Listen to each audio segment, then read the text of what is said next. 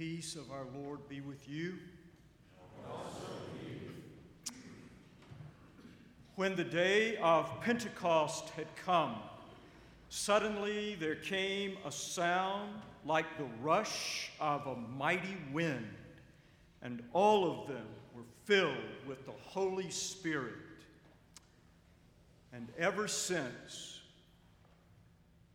we have been busy building all sorts of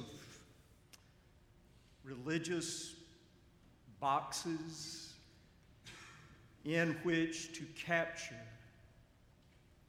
and keep and control the wind of the Spirit.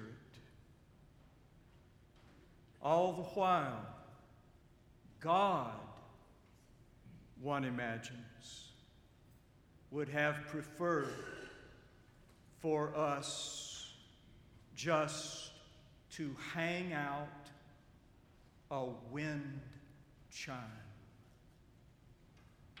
Amen.